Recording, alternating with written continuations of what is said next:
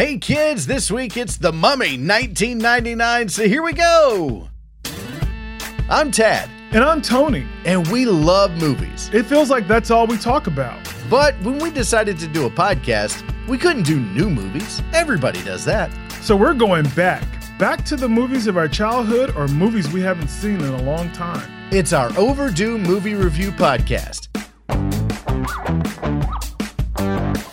1999, Tony, The Mummy, starring Brendan Fraser, Rachel Weisz, John Hannah, let's see here, Kevin J. O'Connor as the hateable Benny. Mm-hmm. Oh my gosh. And then Arnold Vosloo as Imhotep.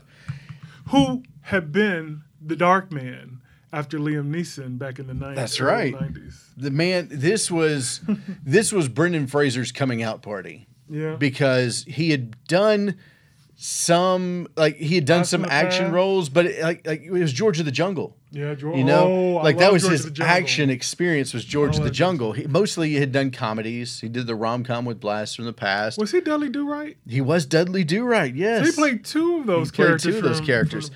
And you're reading this is because he played George of the Jungle. They were like, this is why we wanted him to be cast in the lead, because he won't take himself too seriously. Right. Because it needed an element of humor to be believable. Right. And Brendan Fraser pulled that off in just doses. I mean, he was just so good. Great as an action star. Oh, yeah. And also, adding a little bit of the comedy to it. And this is just as good as it gets for Brendan Fraser. You think that's as good as it gets? No, I mean, I'm not saying. I'm saying this is everything that he's done. There's drama, there's action, there's comedy. It's him. It is a total package for Brendan Fraser, and that's the best type of role you can have for him. And sadly, this was kind of like the peak, because after the Mummy movies, it kind of started to kind of fall back off, and now Brendan's back.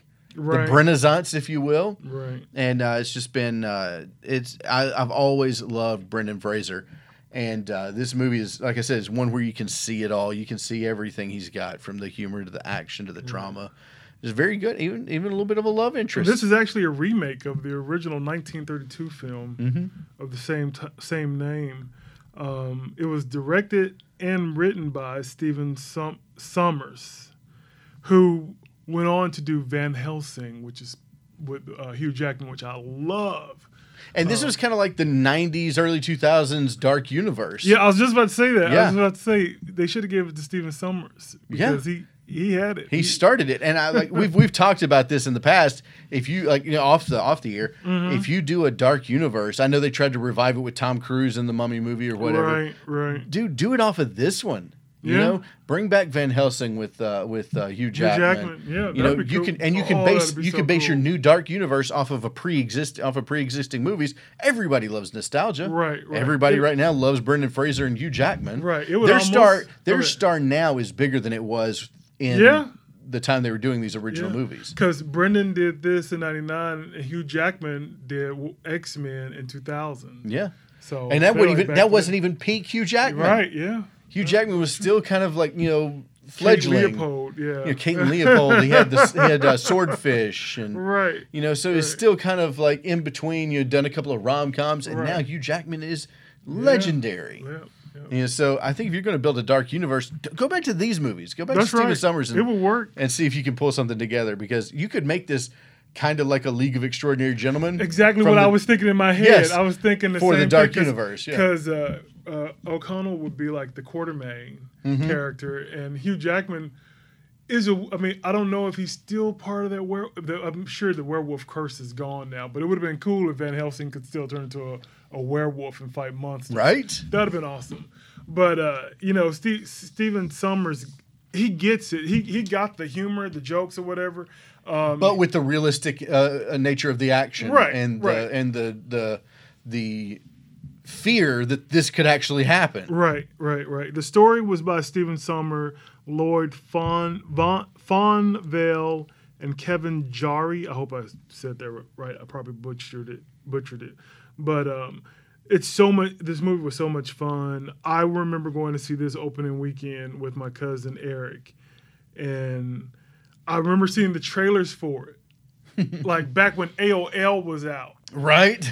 And I remember getting this disc that showed like the trailer for The Mummy, and all I remember seeing is the hand coming out of the sand and like a pyramid or something. Yeah. And it's like The Mummy coming soon. I'm like, oh, that's gonna be good. That's gonna be good. So I made sure that I was one of the people who went to go see it that opening weekend, and like learning some of the different facts. Just recently, rewatching it again on Amazon, and seeing the IMDb facts and stuff about how. Brendan Fraser almost died in this movie. Yeah. In real life. Yeah, because there's that scene early in the movie where he gets hung and that apparently a stunt went wrong. And yeah, Raquel Weisz was like, they had to resuscitate him. I'm like, whoa, that's his acting skills right there then. It's like, oh, he was really dying. that wasn't acting. That was actually him dying. But I love the way how they set it up. You know, you there's no big long introduction. You see that he's part of the Legionnaires. They're exploring a temple, pyramids, and pretty much, I guess, like work for hire. You know, we're out here doing this, and then they get attacked. And then these marauders, right? Who it kind of reminds you of Last Crusade, where those guys that were protecting the temple, you don't go after it. You're protecting the treasure, protecting the Grail. Because they seem like just random dudes who are coming up there trying to stop them. But they're the Magi. Yeah, they're actually protecting that the area because area. they know what's down there. Yeah, and I like how they opened with the backstory of Imhotep and everything. Yeah. So you open on that, and you're like, okay, so you know that this dude is. He got killed. But he wasn't, he wasn't really evil. He was a priest. Mm-hmm. Akhenamun didn't want to be married to the pharaoh. Right. She was just his thing. And back then, the way they made sure that you weren't touched was they painted your body. Mm-hmm. So when he saw the smudges, he knew, hey, somebody been touching you. Right. But having Arnold Vosloo play the high priest, that was in contact with her, and he was in love with her, like that love story. You're like, oh, that's so sad. They loved each other, and that's what it's like. He's not a bad guy. Yeah, he's not but he's and as a dead person, he's angry. His soul is angry because of the way he got killed, and that gives you a little bit of. It's not just the mummy wasn't. He's a just bad not a bad guy. Right? He had a bad circumstance, right, and it made him mad, and made him angry, and made him throw a curse on the area, right. Hamanoptera. That's right. And it kind of gives you it's not a bad dude, but he's angry. Mm-hmm. So when they let him out, like bad stuff's about to happen. Right. And like it said, and then they see when Rick's running from Hamanoptera after the Magi attack, like, should we kill him? Like, nah, let the desert kill him. Right, because they think he's gonna die. Yeah, they think he's gonna die, and he survives, and you're like, wow, this dude is legit. Like, you later find out in another movie why that is, right? Because it's all connected. It's all connected. But I love we were already seeing like the comical part of Brendan Fraser's Rick O'Connell with his interaction with Benny, who's very slimy. Oh my gosh. Who's unreliable, not Benny loyal at all. Like the way they wrote Benny is like just so good because he is so hateable. Like he's easy to hate because right there at the beginning he runs. He runs away and leaves Rick standing there by himself, and then he shows back up working for the Americans. Right. And one of the greatest lines, "Hey, O'Connell, we've got all the horses." Yeah, and he's like, "Hey, Benny, you're on the wrong side of the river." And he looks and he goes, "Oh, he's right. But Benny's just enough humor in there. Right. Benny is an equal opportunist. Whoever will spare his life, he will work for them. Yep. He's all about self-preservation. I'm going to keep myself alive. If I feel like my chances are better with this person, that's who I'm going to be with. Even when Imhotep is coming back to life, right? And he's doing all the prayers, all those chains, all the chains, all the prayers, and he finally pulls up the Hebrew one, and he's like, the voice of the slaves. And he's like, be useful. I think I'm going to go with him now. Right. And Benny is an opportunist. He sticks with them. He very much an opportunist. But it's just like, like a very easily hateable character. Yeah. But you need that in this type of movie because you want somebody. Again, Imhotep's not the villain as much as you think. Well, he is. He later becomes the villain. He becomes the villain, but really, what he died from was love. He was right, and that's what I'm saying. love. They don't want you to hate Imhotep, but you hate Benny. You got to have somebody to hate in this movie. Right. Benny is the guy. Right. The actor played it so well, even the camels didn't like Benny. Right. The camels and the horses didn't like this dude. That's crazy. So good. So good. And then we get introduced to Evelyn, who's working in the library, and her brother Jonathan, who Jonathan was perfect. Again, a lot of this movie reminded me of Last Crusade and the Indiana Jones film. He's Marcus. He's Marcus. Jonathan is Marcus. And you're like, he's the excitable guy. In his own museum, you say. He's excitable. He's very enthusiastic. He's like Scooby and Shaggy together in one person. Yes. Yes. And but he's very enthused and he loves what he's doing, but he's also easily scared and right. And he's kind of slimy too. I mean, well, he's just as slimy as Benny is, but to a point, he has loyalties to his sister. Yes, in a way, because there's a line where she says, "But you lied," and he was like, "Yeah, I lied." He said, "I lied to everybody." She said, "But I'm your sister." He said, "That just makes you gullible." And a perfect target for him to lie to. Exactly. So. Who would you believe? A sibling, of course you would believe a sibling. Right. But and it's you from when the mishap happens in the library, you can tell that when the librarian comes to talk to her about it, that at some point Evie and Jonathan's parents must have had money or they had some kind of status, right? Because he said, I'm doing this in honor of your parents. Yeah, the only reason I let you work here is because who your father was. Right. But Evie's very intelligent. She's very smart. You find out she is part Egyptian. Yeah. Her mother was Egyptian. Yeah. So that's why Imhotep is attracted to her. She looks like my princess. He thinks she's reincarnated. Exactly. That reincarnation of Onyx on the moon. And of course, the thing I love about this movie is that they pretty much set you up for the second movie, where there's so much more information given out about people's destinies and how they're connected. And I like how going into this one, she's the damsel. Rick is her savior. He's her Superman. He's there to protect her and everything. But I like how in 2, which hopefully we'll review one day. But I like how in 2 she's not that damsel anymore. You've seen that she's grown and she can take care of herself. Yeah. Right. They're a partner. They're a team and you now. see that throughout the movie. It's like further the movie goes along, how to work together. She starts gaining a confidence and she starts to be able to take care of herself. Right. Because even when she's chained to that table, she's not really scared. Right. She's not a typical damsel. She's like she's talking to Jonathan, talking him through the book or whatever and everything. Yeah. And she's, like I said, so smart. She's the person in the chair, but she's actually with them on the adventure. Right. Because in those times you don't have computers, so the person in the chair has to be there right there with you to tell you what's going on. Yeah. But I mean, there's so much that happens in this movie, and it's just like a fun adventure to go on. Like you feel like you're going with them while they're going through this journey. Not really sure where you're going to end up. You know that something's down in Hamunaptra, which is so weird because he's been like it's like he's not risen yet, but Imhotep, the spirit is affecting that place because he's making sand faces of himself in the dirt and making moans and stuff. And that's what I love about it is that it's people know the area.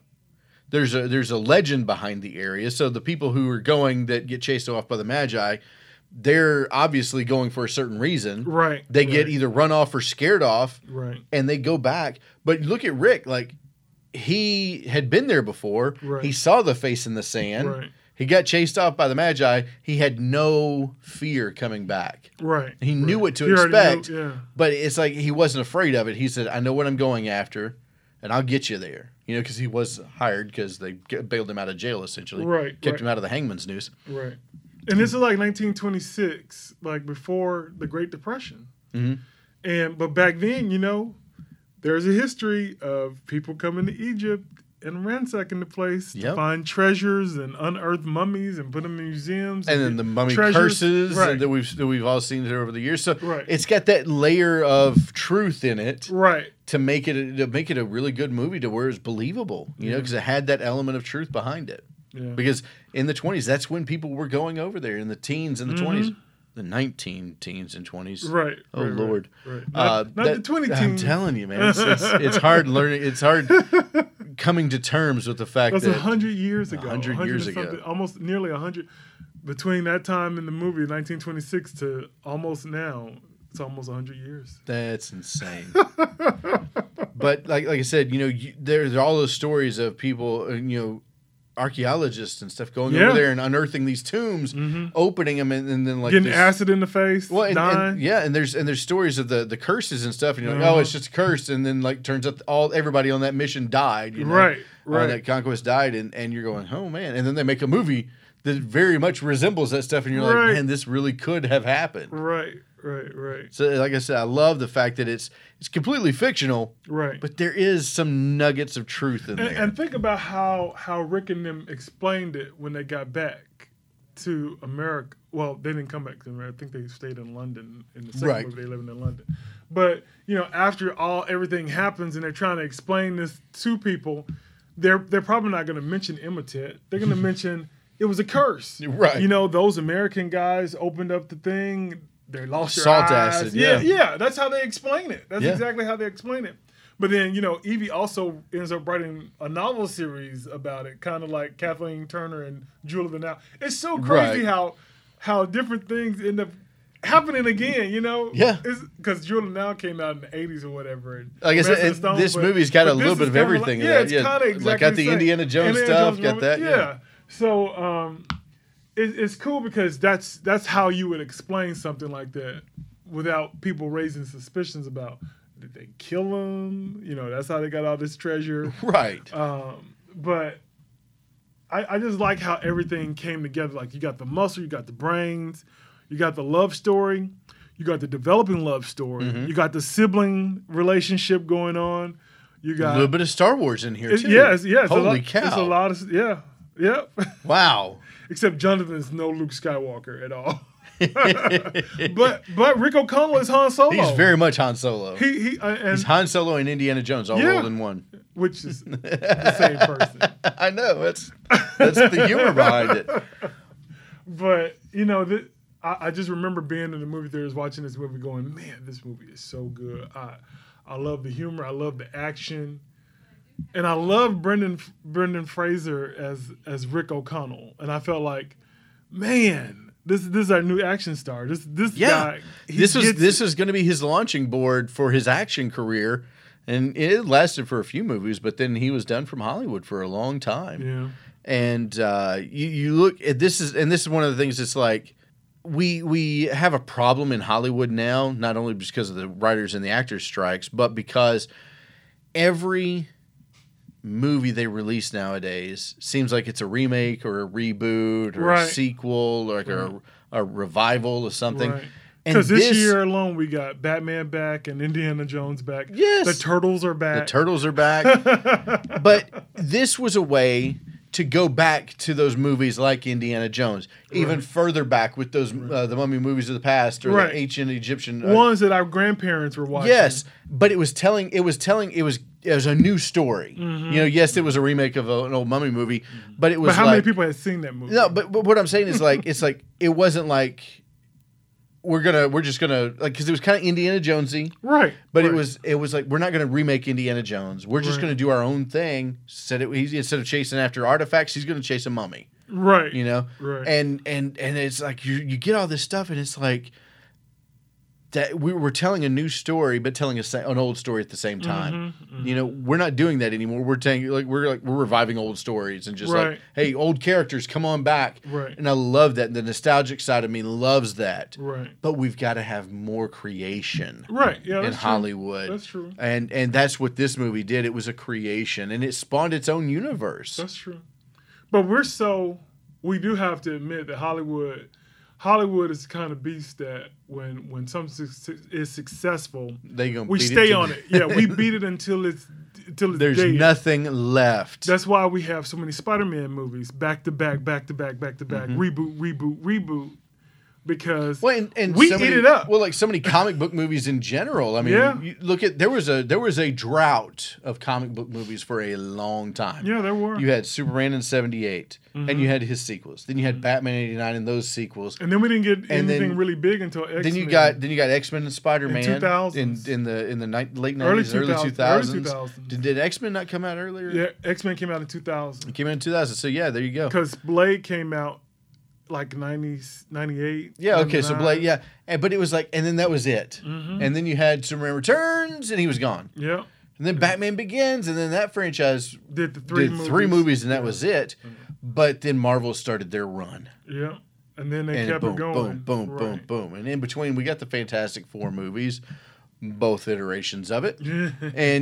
But there's no shortage of comic book movies because they know, number one, we love superheroes. Prior to 2023, people are going to go see them. Right. And number two, they're going to make a boatload of money. Yeah. Again, prior to 2023, it's vastly different. Because even the biggest, movies don't make what they used to. No. Like you would have thought The Flash would have really brought in some money, but it's already on Voodoo. But again, I think that's because of the promotion, the fact that they were like, this is it for the DCEU. We're not gonna continue this universe. Well, what were the things they killed the universe before? Yeah, well, you never announced that this is the end of a universe before the movie premieres. Right. What was the other one? But that is a big one. That's the big one. That's a really big one right there. Yeah. Is saying because you're telling me Shazam. Don't waste your money. It killed the Flash. It's going to kill doing the same thing with Aquaman before Aquaman even comes out. Because they're already talking about they've already done 3 reshoots of Aquaman 2. Yeah, with 2 different Batman, Michael Keaton, and then they brought Ben Affleck back because they're like, we're getting Keaton out of the DCEU. But again, like if you're going to build a universe, this is a great place to start, and they did. Yeah. It was a good movie. It was lively. Yeah. It wasn't a completely dark movie, and a lot of it happens. It was a family friendly. Yeah, and it was a family friendly movie. Very much so. Like I watched it with my kids the other day, and it was funny. I was like, there's some parts that I know is going to scare them, but they were just in awe because the picture was so good. Like the scenes, the shots were so well done. The CGI was pretty good for CGI was good, and again, they didn't have to use a lot of it. Right. They used a lot of practical effects, but the CGI was so good for 1999. Right. The fact that The Flash and Batman v Superman and Justice League had problems with CGI astounds me because 1999. Right. Where it was just like kind of, getting used to it. He was still fledgling, and they figured it out. Well, I can't believe this movie got mixed critical reviews, but it grossed commercial success over $416.4 million worldwide against a production budget of $80 million. So good. They more than made up their money. And it's just an hour and 25 minutes. And it feels longer. Yeah. In a good way. Yeah, right. It feels like there's so much going on. Drawn out. This movie felt like it was 2 movies rolled into one anyway. Yeah. Because after they leave Hamanatra the first time. Right. Not the first time, but the second after Evie and them leave for the first time, and the Americans, and go back to the city, and then the money comes back with them. Like you're like, oh, this is like here we go again. Right. We're not done yet. Yeah. Right, we're not so done. It's like you think they get away, and then it's like the movie's still going, and you're like, whoa, we've been in this thing for a minute. And like how they just crank up everything. The plagues start happening. Mm-hmm. And the mummy's steady grabbing the people who disturbed his organ vials, and he's grabbing them and making them part of himself. Well, those aren't, but he's getting their organs. But the things in the jars used to be. Right. The things in the jars, that's not his. They weren't his. That was hers. Oh, that was on that. Because when he's getting ready to change, that's right. He grabbed them all together. That's all of her organs because with royalty they removed their organs to mummify him. Right. He wasn't mummified. He was killed by the bugs. Well, then he should have been called the Mummy.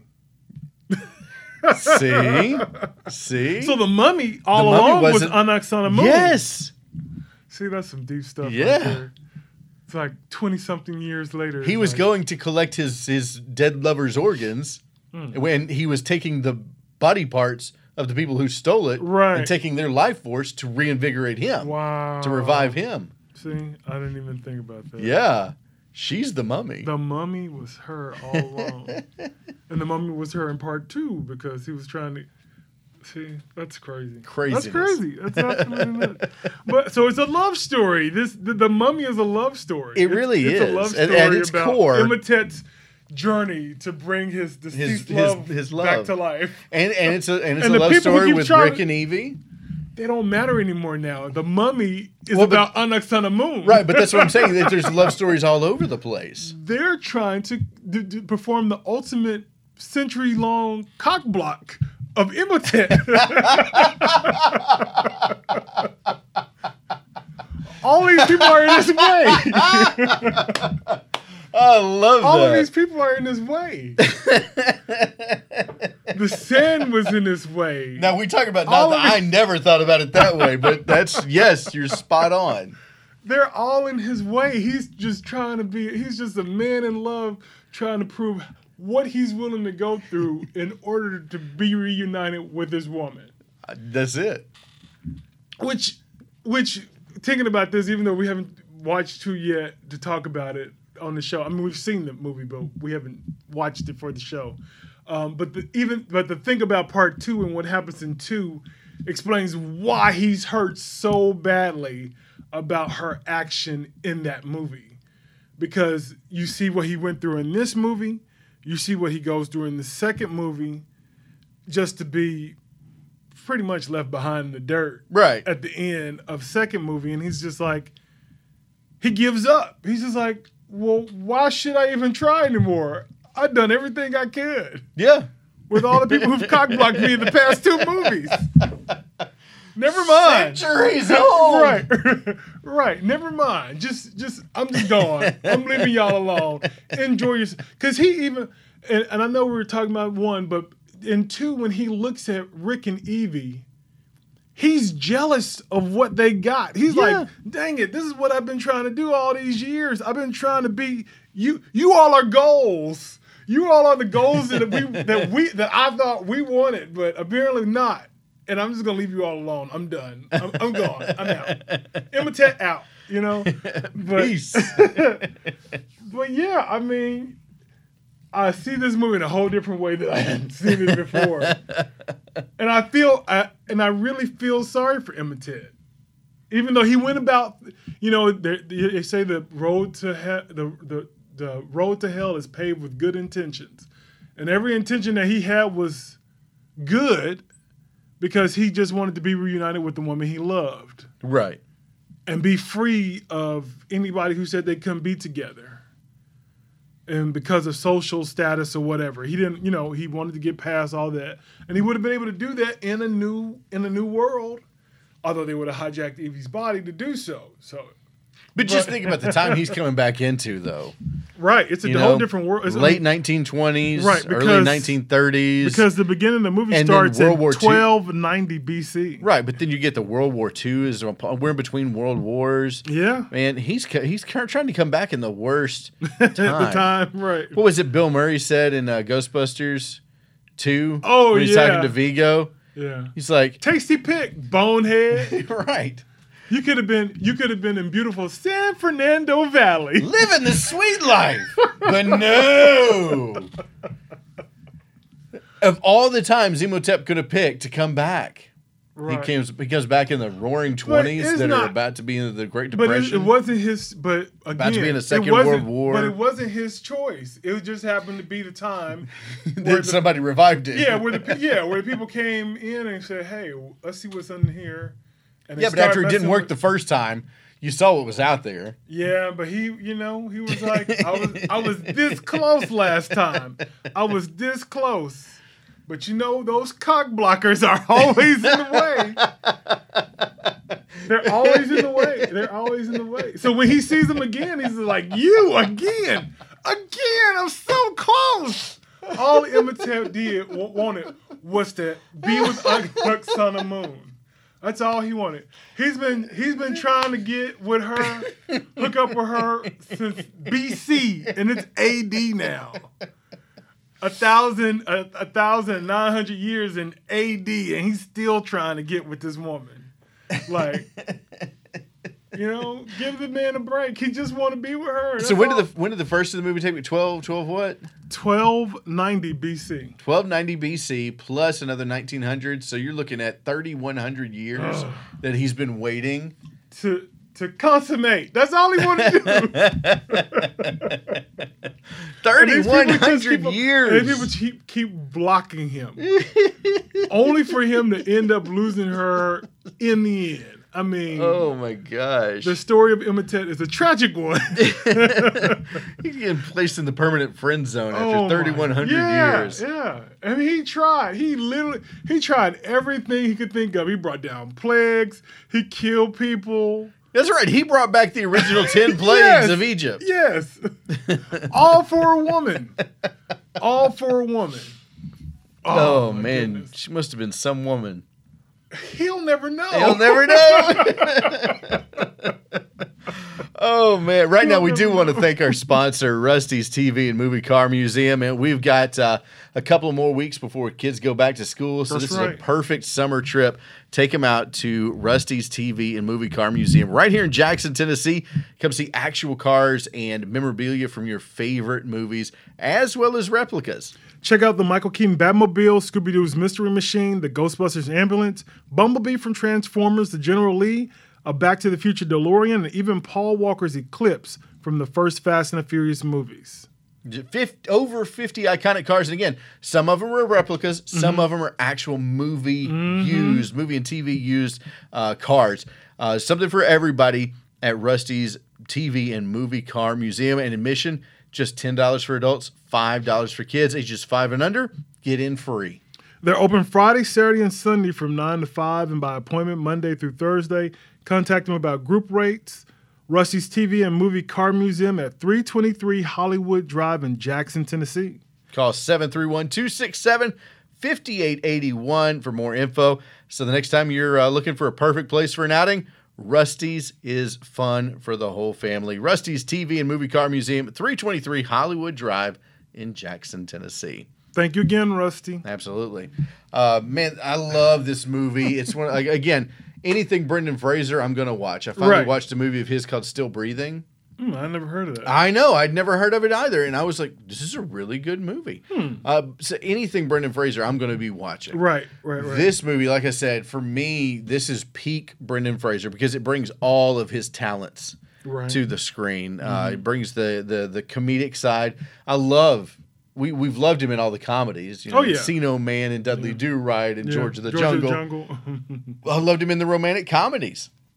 Loved him in the more serious stuff. One of my favorite Brendan Fraser movies is a movie with Joe Pesci called With Honors, where he plays a Harvard student. Yeah. Moira Kelly's in that. Patrick Dempsey's in that movie. And it's a very dramatic role, and you really get it. School Ties, very dramatic role. But this one, you get drama, action, romance, comedy. It's all there. It's peak Brendan Fraser. All of his abilities are wrapped in this movie. And again, just absolutely amazing. The whole cast is good. Again, Benny is the perfect foil, perfect hateable character. You need that in a movie like this. Right. And the whole movie just works for me. That's right. Let's not forget Bernard Fox, who played Captain Winston Havelock. Yep. Who also was in Bewitched as Dr. Bombay. That's right. So it was cool that they were able to go back and get people from, things that we've seen before, and just have them interact. And like his whole thing was, I'm not dead yet because I haven't found an honorable death yet. It's like I have, the thing that's going to kill me hasn't been found yet. And unfortunately, that encounter with the mummy was it. It was what took him out. Yeah. But he helped Rick and Jonathan, and it's fading on me. What's his name? Odin Fair's character is Ardith. Ardith, that's right. Funny little fact, Ardith Bay was the human name of the mummy in the original movie. Oh, wow. That's the name that he used. Huh. Like the mummy name. The mummy. Not the actor name. No. So in the original movie, the mummy starts coming back, I guess, starts simulating back into a human being. Right. And the name he uses is Ardith Bay. Ardith Bay. And so they brought this one in as a character in this movie. And in this movie, apparently Ardith Bay's tattoos or symbols on his face were supposed to say Imhotep, but they misspelled it and it says Imhotep. And they didn't like that. Which is so weird. But I like the whole Magi thing and how they have this responsibility to keep this darkness at bay, which they've known about since BC. They've been watching this. It's kind of like you say in Crusades, where the Crusaders, the knights, are guarding the Holy Grail. Well, then there's others. The guy that stops him on the boat and chases him around on the boat. Oh yeah, Indy. Those guys too. That were kind of like the Magi in that movie. Right. So there's people who protect and there's the protectors. But you're killing the protectors. So Rick was killing the protectors. But he didn't know that because they were trying to kill him. Again, when you're faced with somebody is killing me, you're gonna try to kill back. I'm leaving this movie with a new hero, and his name is Imhotep. Poor Imhotep. Poor Imhotep. Friend-zoned for life. Oh, my goodness. All these people. I mean, we always thought he was the bad guy. Yeah. And again, he wasn't a bad guy. He wasn't a bad guy. He was just a guy in love. Well, you think about the way he got killed. He got thrown. Oh, yeah. It was terrible. Because he was the priest, and he was, Yeah. Oh, we caught him or whatever. They threw him inside that sarcophagus and unleashed those flesh-eating bugs on him. Yeah. And that's how he died. Cut his tongue out, wrapped him up. Ate his eyes. Terrible. All sorts of stuff. Those bugs I'd be mad too. Him. Yeah. I'd be mad too. My soul would be angry. But I like he placed the curse on him before so that way he could come back. Right. Then there's the two books. There's the good book and the bad book. The book of the dead and the book of life. Yeah. But there's so many funny moments in this movie. The river thing was hilarious. Where he throws the chair at Benny when Benny's running away from him. I'm like, oh my goodness, he just took a whole chair and just threw it at him. Sailed it across the room. Face plant. And most of the funny moments have to do with Benny. Yeah. Oh yeah. Finding a way to hurt Benny. Because he's so hateable, you want to see the guy get hurt. Right. You want to see the guy have something bad happen to him. And when he meets the mummy for the first time and he's pulling all those charms out, it's funny because... It's hilarious because he's trying whatever he can. Yeah, he's like, whatever I got to do, one of these guys... He pulled out a Christian symbol, he pulled out an Islamic symbol, he pulled out a Buddhist symbol, and he finally got down to the Star of David. Yeah. Wait a second. Yeah, wait a minute. I know that one. Right. But, I mean, it's like I said, it's so much fun. There's so much action, and it's an adventure that you're going on, and it's not. There's no the time that you think is down is just building up these characters even more. You're just seeing who they are even more. Yeah. When they're together and when they're not together, and how they're interacting with each other, and how you can see that they're getting closer together, but they can't really see. They don't see it. They're just like. At one point, Evie just seems like she's done with Rick. I can't, you're a barbarian, da-da-da-da-da. And it's like, no, you actually like him. You don't even know why I'm treating you this way because I'm trying to protect you, is what he's saying. I'm trying to help you out, yeah.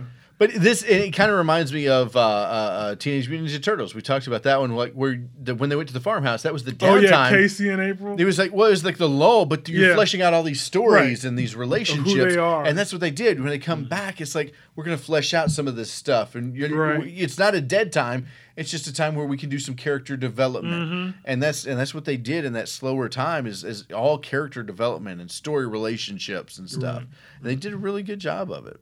It's who produced this movie? Do we have a list on that? We got Stephen Sommers writing and directing. James Jackson, Sean Daniel, production company Alphaville Films, distributed by Universal Pictures. Okay, so they pretty much can start the dark universe with Rick O'Connell and Van Helsing, and that'd be pretty cool because they would be around the same time with each other, I believe. Yep. And that would be cool to have those two, Brendan Fraser and Hugh Jackman. Yeah. Which is never, I don't think I've ever has seen them ever been done together. Yeah, I don't even think I've seen them in a movie together. So that would be cool. And like I said, Brendan Fraser's coming back.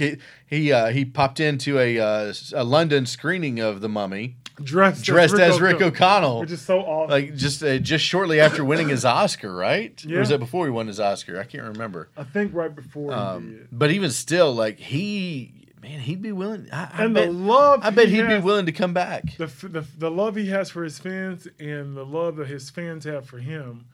I mean, a new Mummy series would. I think it would be a blockbuster. With the right story. Yeah, with the right story, you could totally do this. I mean, and if you want to, like, the question is, he's 20 years older, 25 years older by the time we get a new Mummy movie. Is it kind of like doing Crystal Skull? You know, is it kind of, for the lack of a better word, nuking the fridge, trying to put him back in Rick O'Connell's boots? But what if this is the Rick O'Connell who's like, I don't run anymore? I think the way to do it is kind of like we said with the League of Extraordinary Gentlemen. I know that's its own book. I love that. And it's its own series and stuff like that. Right. But if you did something like that where you're bringing them out of retirement because they have to deal with something bigger. It's not necessarily him going on one of his old adventures. Right. It's something new. Bigger. Something bigger than worldwide. And that way you can bring in him and Van Helsing, and you can bring in some other characters, some legendary characters that you could kind of have them team up to fight something new. Right. As much as I want Brendan Fraser to come back, I only want him to come back if Raquel Weisz will come back. Absolutely. And play Evie.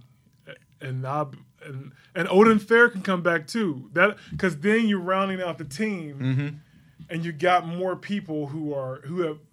You don't have to. I mean, you need somebody new who goes, "Oh my goodness, all this stuff is real. This stuff happens." Da da da da. Well, and maybe because they're us. You bring back Odin Fair, and the Magi can bring the legendary figures together. Right. You know, that'd be good. That's how you do it. Is like we've found something that's a threat to the entire world, right? And you can bring back these legendary characters from all across the the universal universe. Right. For lack of a better word. I like that.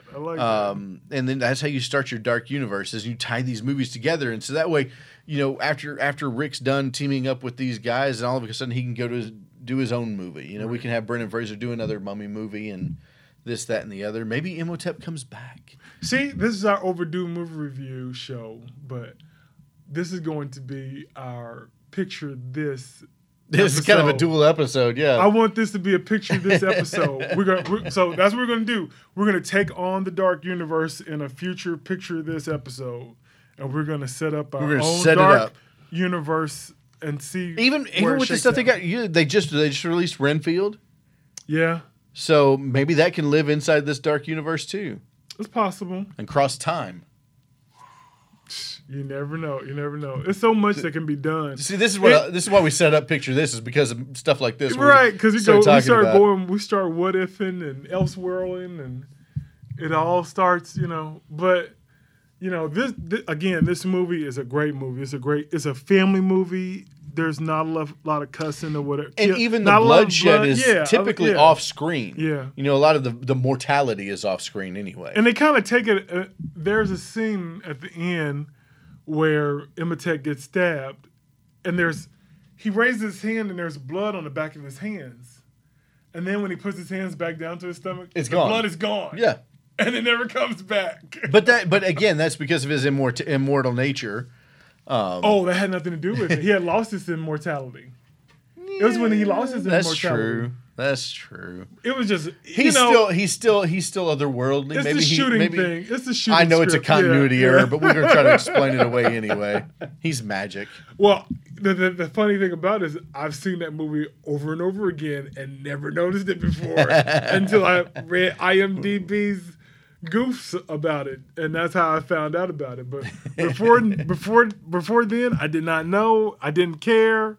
I just love the movie. I love the action, the fight, and just seeing everybody work together. Like Jonathan's doing one thing, Rick's doing another. Evie's trying to do something. She's talking through what they need to do while she's tied up. Right. But Jonathan is, trying to open the book, and Rick is trying to fight the monsters, and Imhotep is trying to stop them. Again. Yeah. He's the hero.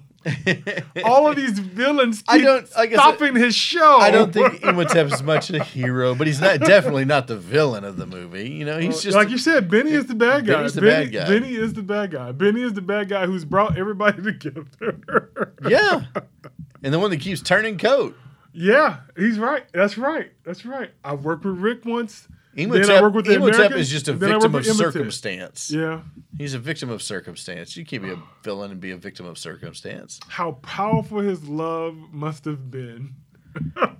But yet, Anaxanamu will never know. As we say in my family, it's on a pedestal. Man. She's on a pedestal.